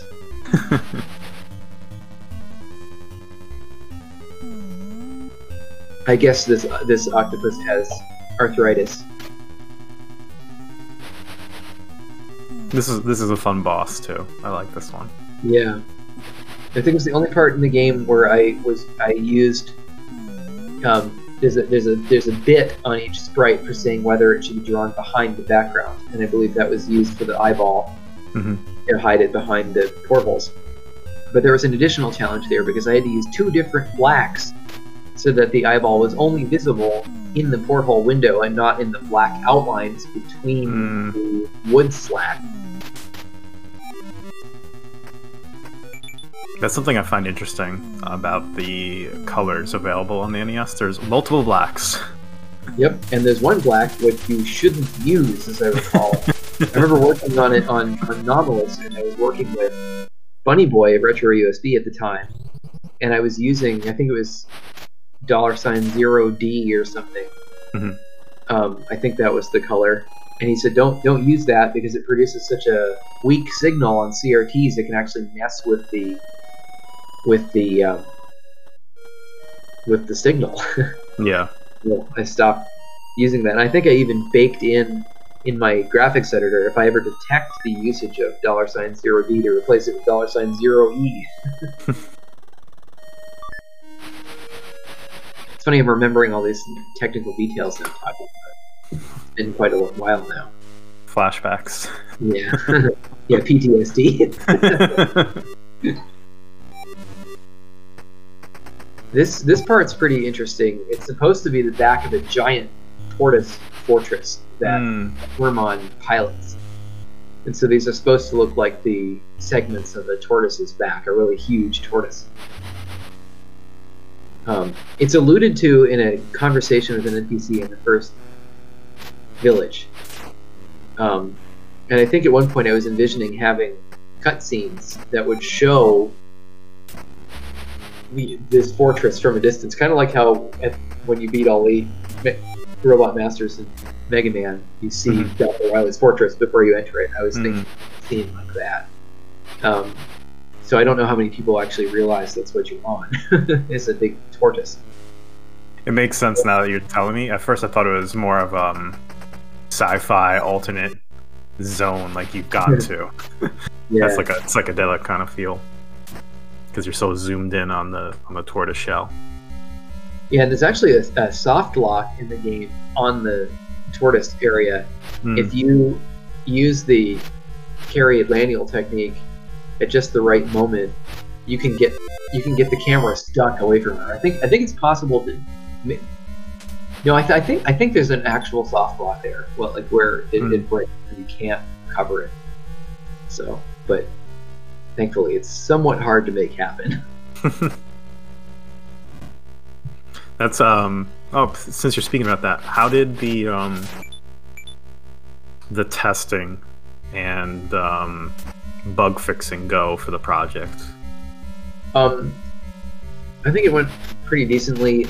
Maybe not as robust as I did for Anomalous, because with Anomalous I had a lot of help from a good friend of mine, because it's been my friend since like 3rd grade. And I think for whatever reason, due to challenging things going on personally for him, we weren't able to connect on this game as much for testing. But I sourced a lot of people in the NES homebrew scene, like Justin Renich, for example, who likes to test homebrews. So he had a lot of valuable input, and quite a few other people as well, including Bo. He did a lot of testing of this game as well, and quite a few other people.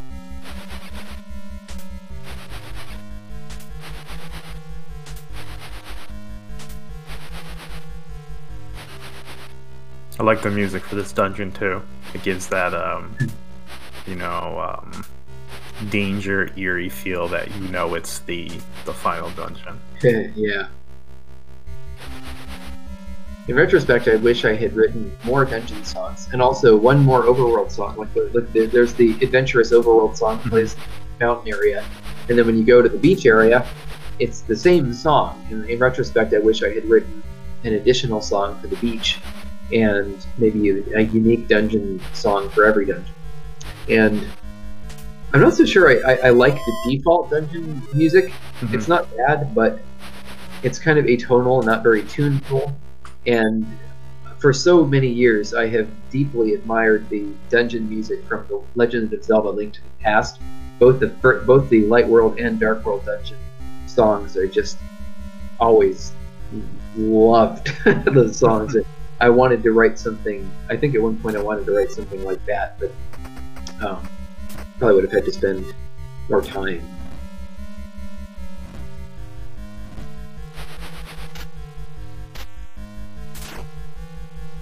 And this shield ability comes in real handy in these this last dungeon. Taito is one hell of a robust owl. Beating. It's like he's made out of titanium or something. A robotic owl.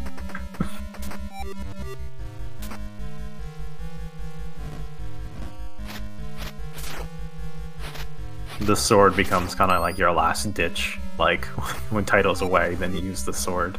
Yeah.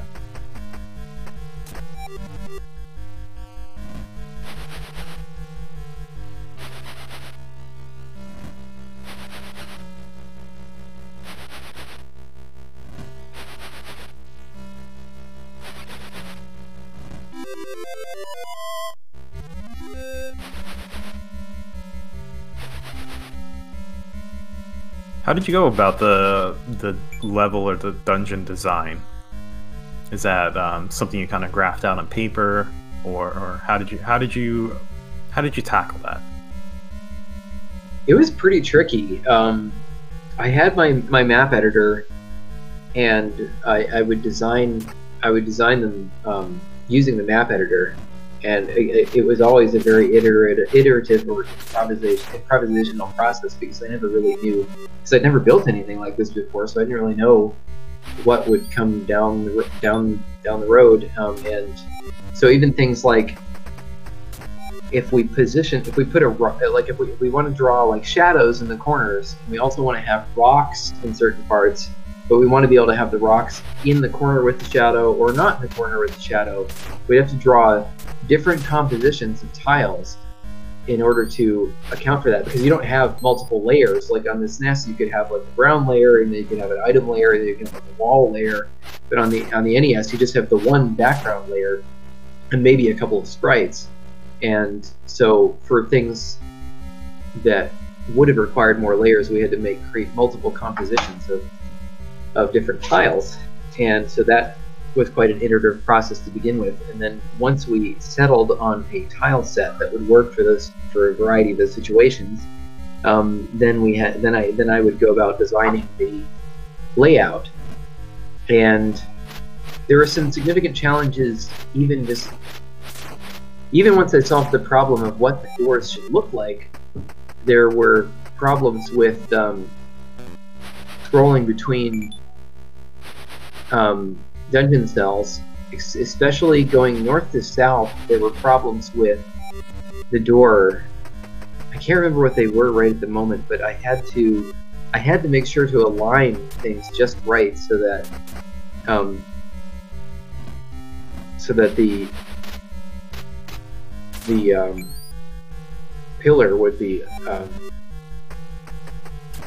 I can't remember now, right? And it's have this vague memory of running into a very odd situation where I had to align things perfectly vertically when going between rooms, and it had to do with the pillars, but I can't remember the specifics right now. But then once those problems were solved, just coming up with the layout was just sort of experimentation, like creating passageways between different rooms, and then playing it and seeing if it felt like it was an interesting maze, and felt like if I could get a little bit lost in it, which was a bit challenging because as the programmer, eventually you know the layout of things really, really well, so you don't know how hard it would be for somebody else.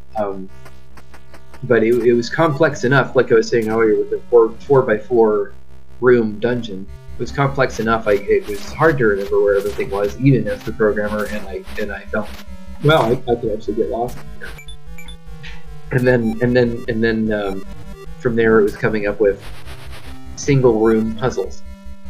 And I think at one point I wanted to create puzzles that were more dungeon wide. Like Zelda has a lot of really brilliant mechanics, such as there are some of those later dungeons where you hit a crystal that's like orange or blue, and it'll make all these little walls move up and down throughout the dungeon. And there's often a very elaborate way in which you have to navigate to hit the right switch at the right time, and you might be either standing on top of those risen walls or not, and it becomes very tricky. And I was maybe hoping I could come up with something that elaborate at one point, but again, the scope for such a tiny team is so big that I had to constrain to just single room puzzles.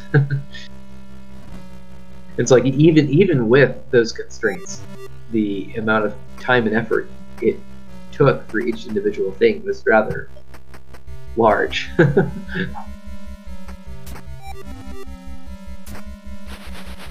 The dungeon layouts, they're good. I never felt they were repetitive or anything, or wasn't having fun doing them.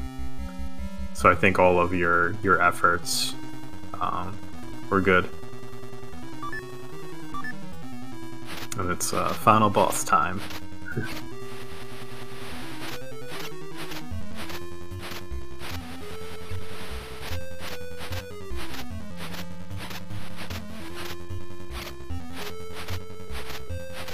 Taito at warp speed. It's like, how does he generate that much thrust with his wings so he can fly that fast? That's pretty impressive. The real hero of the game, Taito. And this the second form of the final boss, it's like something out of like an 80s horror movie or something. Or I was thinking of that scene from Time Bandits where they're running in a hallway and there's a huge head chasing them.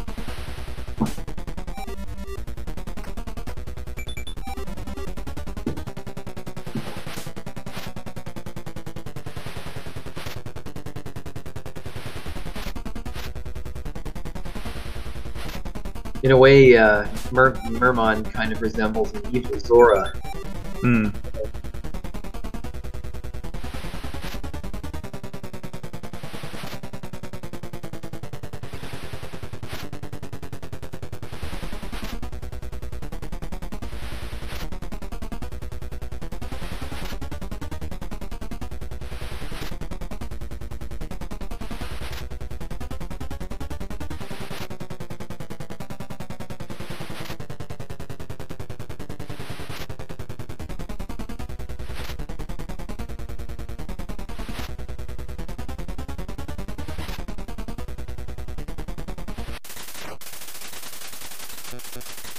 Got it down to a nice rhythm. That took a couple plays at the game before I got that down.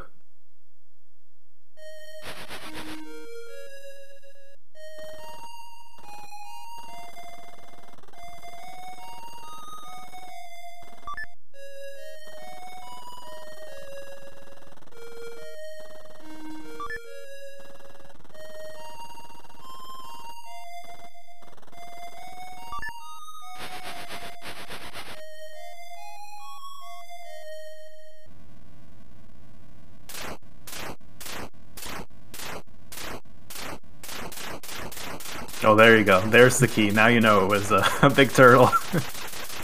Yep. Yeah, I think at one point I was hoping to have a cutscene introducing the final level where you'd see something like this, so maybe you'd know that's where you were going. But it was fun at least to have this final scene programmed.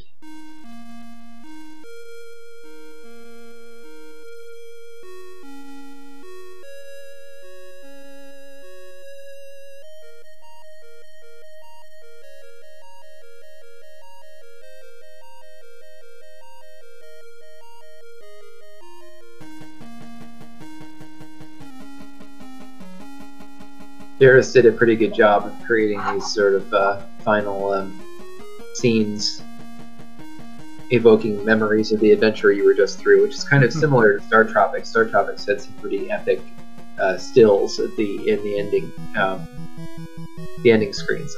I think it's really important for a game that has a big adventure to have a really satisfying ending, to have good music and have it go on long enough and have the music be triumphant enough that you feel truly rewarded emotionally for having gone through what you've gone through. I remember always I really loved the old games like Doom and Heretic and Duke Nukem and so forth, but I always felt cheated by the endings to those games because it's just like a single screen with like text on it. And it was often something depressing in the story. It's like I don't feel anything from that. I want to feel rewarded. I want to feel like what I just did meant something. So endings of especially games, especially since the Super NES era on, were really rewarding. And some of the NES, some NES games, the Mega Man games often had a nice lengthy ending that were really satisfying. Kirby's Adventure had a gorgeous ending to it. I loved the ending of that game. think the first time I remember experiencing a really satisfying game ending was beating Super Mario Land 2. It was probably the first game I ever beat for myself. And it had the beautiful little song at the end, and it showed Wario's castle being transformed back into Mario's castle. And it played some wonderful music, and it showed rolled the credits. And you just felt really good.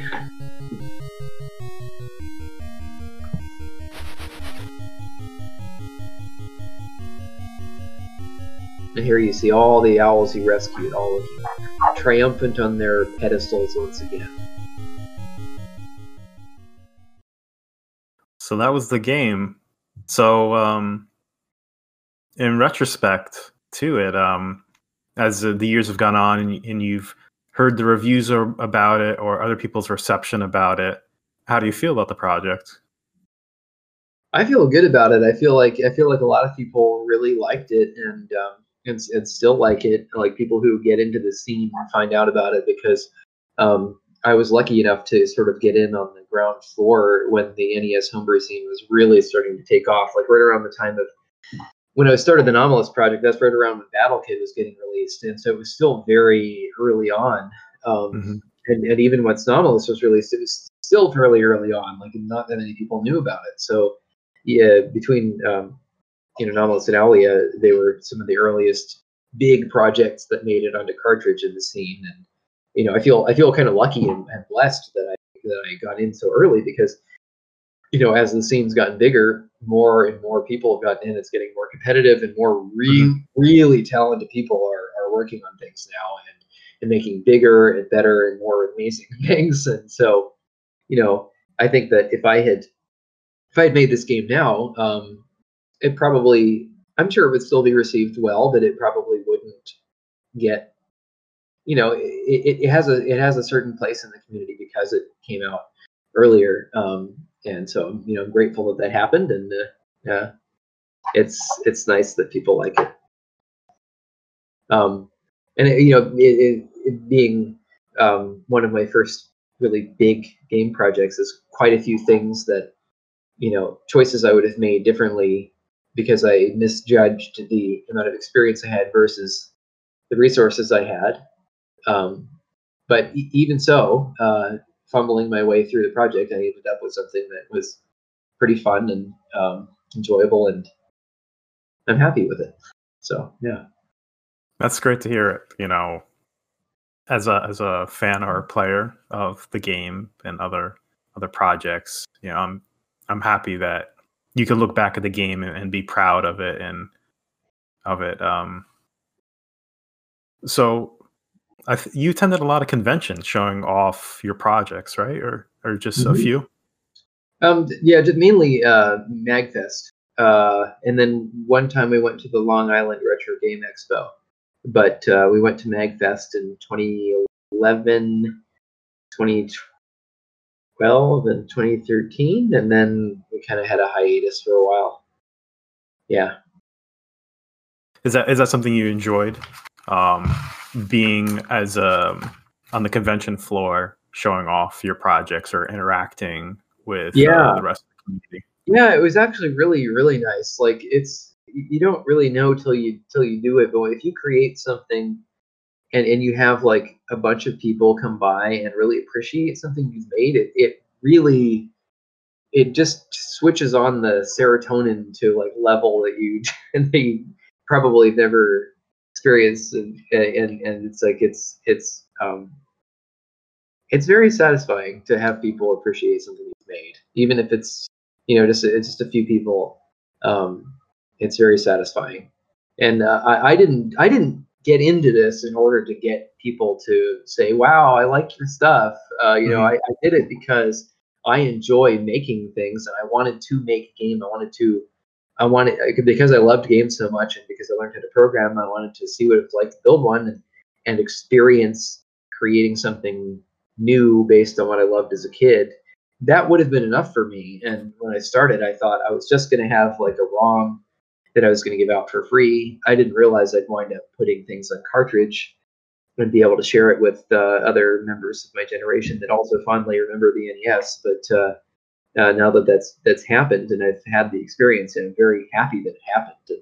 It's one of the best experiences of my life, to be quite frank.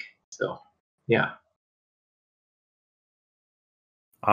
Is that what kind of led into you eventually releasing your games for free?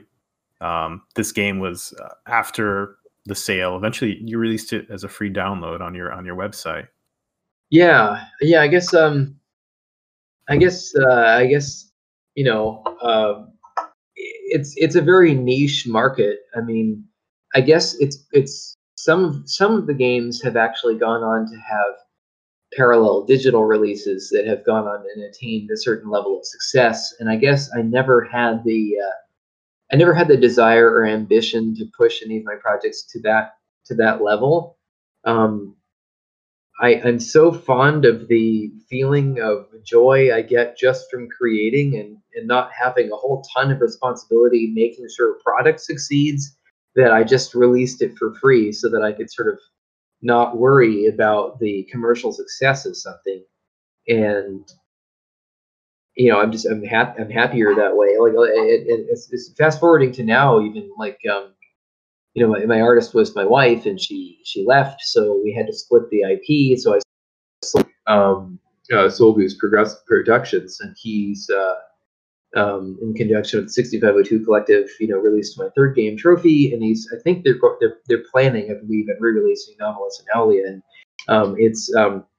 it's nice. I'm happy that it's in their hands, because especially at this stage, I don't want to engage with continuously worrying about the commercial success of something I made before. I just want it to be out there, and for people to find and enjoy. Like, the reason I did it was not to make money and not to impress anyone. I just wanted to make a game, and the number of people who found it and enjoyed it, and even enjoyed it on cartridge, is far more than I ever expected. Probably a few hundred dedicated collectors all over the world, maybe, if that. But that's more than enough for me. I'm very, satisfied, and so I don't need to make more money from it. I'm just happy that I made it.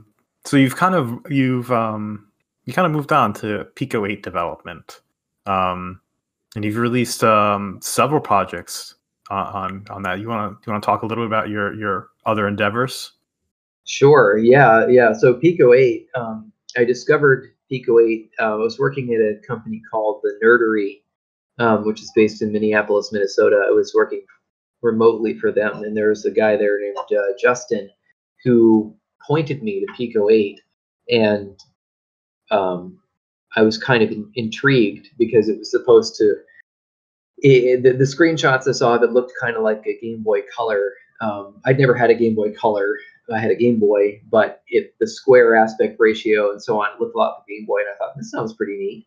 And I remember finding Lazy Devs, otherwise known as Teamwork Cast, also Christman, who made some introductory videos about Pico 8. He sort of showed how the system worked, and I really enjoyed his video, and I thought, this kind of looks like QBasic, because when you use it, it's just this full screen thing with really big capital letters that you type the code into, and it's just this self-contained environment. And when it boots up, you get a little prompt like you're in DOS. And so, like, I was experiencing like instant nostalgia for when I was a kid using DOS and QBasic, and I was like, this is amazing. So and so I played some of the games on their website, and there were some really polished, beautiful little games made for it. And so between Christman's introduction and some of the amazing games people had already made for it, I was just kind of drawn in, and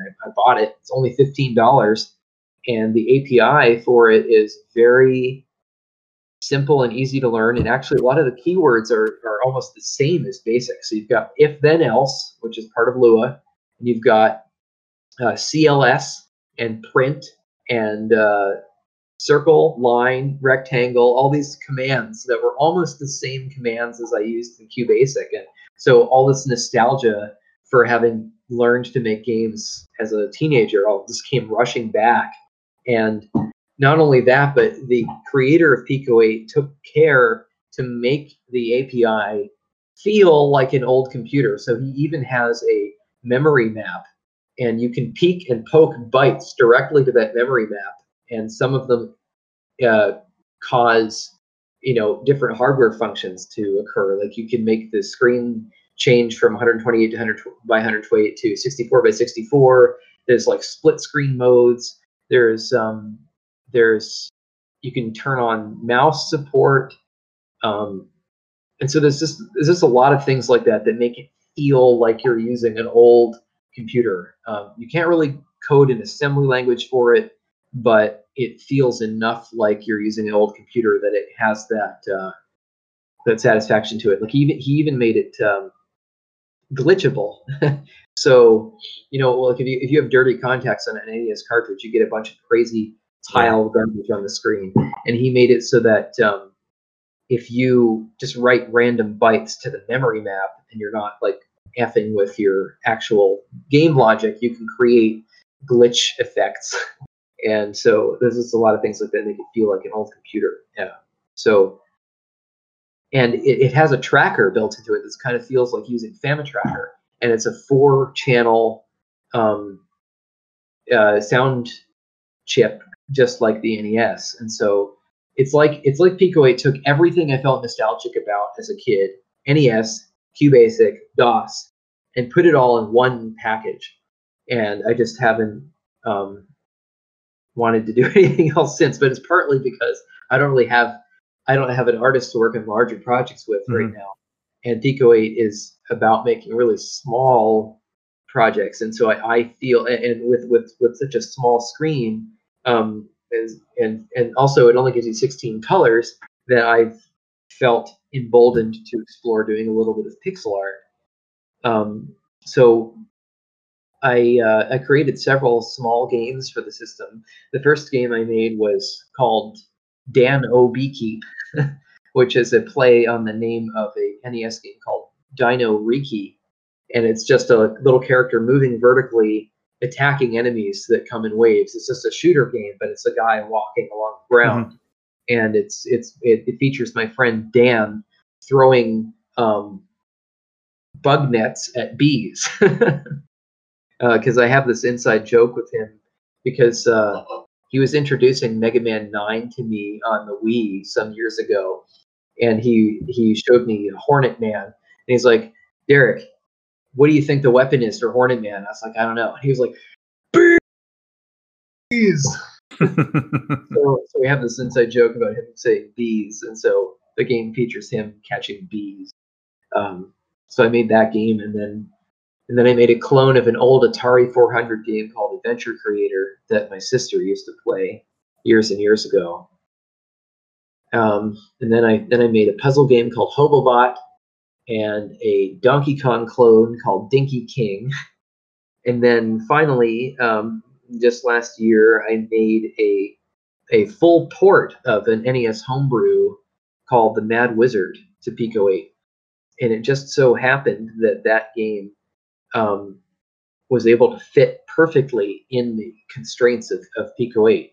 I actually took Rob Bryant's map data, the hex data from his NES game, almost completely unmodified. It just stripped out all the dollar signs and commas and .db statements, so it's just the hex digits, and literally pasted them into the Pico 8 cartridge, and then wrote code for peeking those bytes out of the memory map, just like you would do at LVA with an address on NES, and wrote the decoder for all the screens in his game, and then built out all of the game behavior on top of that, and manually shrunk all of his 16 by 16 characters down to 8 by 8 tiny versions of the characters. And every aspect of the game, so far as I can tell, was reproduced and fit perfectly in it. So it was a very satisfying project. So, yeah. It sounds like a great fit for you and your goals and what you want to do right now. And yeah, like I might want to make some bigger things again in the future, but like I think to make a game of reasonable scope, like a big adventure type of game, you kind of need help. I mean, I don't know if there's anybody out there who's done it completely solo, but it seems like most projects like this that wind up getting finished have at least two people. There's always, it seems like there's always the programmer does the programming and the art, or the programming Mhm. and the music, and then they have a second person helping them with the missing piece, either the music or the art. Um, and I've made a friend several months ago who happens to be a really amazing artist, and probably even better than the artist I worked with these on these games. I didn't even know she was an artist when I first met her, but she's been sitting on all these game ideas, and maybe I'll make a game with her. I don't know if it'll be NES or not, because the game idea she was coming up with, well, it was more of a visual novel. She has a very, very detailed story for it. So I might be working on something else big at some point, but it's probably going to be something very different from what I've done in the past. But to continue scratching my itch for old systems, I'm probably going to continue with Pico 8 for the time being, just because I can handle all the things. I can do Yeah. graphics, and I mean I can do programming and music already, but I'm learning pixel art, and it's not very daunting in such a constrained scope on the Pico 8. So Yeah. yeah, I'm glad to hear that NES or larger scale projects are not off the table, but I'm more happy that you're enjoying your projects you have been doing in Pico 8. And you've been a very enthusiastic in the community about Pico 8, been a proponent, and at least in the circles I'm in with you. So yeah, it's great to see yeah. that. I've probably annoyed some people with how much I talk about Pico 8, but the funny thing is, it really it really meshes perfectly with the retro 8-bit computer scene, and you when you occupy both discords, you actually meet quite a few people on the Pico 8 Discord who have dabbled in Game Boy development, or Mhm. Commodore 64 development, or NES development, and then you hang around the NES uh, video games age brewery Discord, and you'll meet people, not just me, several people who have made full games in Pico 8, and who have dabbled in it. And so it's sort of, I sort of see Pico 8 as kind of a gateway drug to doing homebrew on older computers, because I think it's attracting Mm, some younger yeah. people who maybe didn't grow up with the systems, um, to this world, because it's so different. Like, so many, I think so many younger people these days who get into game development, the thing they encounter immediately is something like Unity, or Godot, or all these modern systems that are these giant, operating system like ecosystems of this huge tool with, um, that does nearly everything for you, and you have to learn how these things fit together, and there's an infinite number of options, and there's no constraints, and so you just young people can just get overwhelmed by that. But when they find something like Pico 8, they might experience what I experienced with, like, getting into NES. It's like this: you can only do these things. So if you want to make a game, you have to pick one of these few things in order to move forward. And it helps people learn how to scope down their projects and finish projects. So I think that constrained game development, sort of harkening back to the earliest days of game development, is probably always going to be around in some form, in order to teach people about how games are put together. And it probably will always be around also, because I think there's a timeless aspect to them, because games don't depend on realism. Every so Yeah. often you'll hear people talk like, uh, why are people still playing pixelated 2D games? That's old school. It's like, no, there's a timeless appeal to it. Like, just like with art, with something's abstract and suggestive, it can still be really beautiful, and age very well. Look at the art from, like, Super Metroid. It's still beautiful today. It's not. It doesn't look old or dated. Mhm. It's just beautiful art, and Yeah. that'll always be the case. I agree with that. And people have said that the earlier games, NES, Super Nintendo, or even before, the foundation's there. of the game, and the mechanics were kind of set, and things. The only thing that's kind of gone on is people added more complexity or um, higher scale graphics, but that didn't improve the experience. You may not have been even bringing anything better to the table, and a lot of times it's better to kind of go back and look at these games because they had to put down some great mechanics or a great basis of the game for it to be really successful. Yeah, and I think that there's certain elements of emotion and atmosphere that older style games can create that modern AAA fully 3D games can't create. And it's similar to the effect of reading a novel. When you read a novel, there's no graphics, there's no sound. It's all in your head. It's all from suggestion from what you're reading. Hmm. Your brain fills in all of these gaps and it creates these wonderful emotions and atmosphere you can't get any other way. And when you play an old game, you what you're getting is something similar to reading a novel. You see a 2D depiction of Samus on the screen and some music, and it's not realistic. It's like a cartoon, but your brain fills in the gaps. You feel like you're actually in it. You feel like you are Samus, and it when your brain is forced to fill in the gaps, I think it makes an experience more engaging than when things look 100% realistic. Yeah.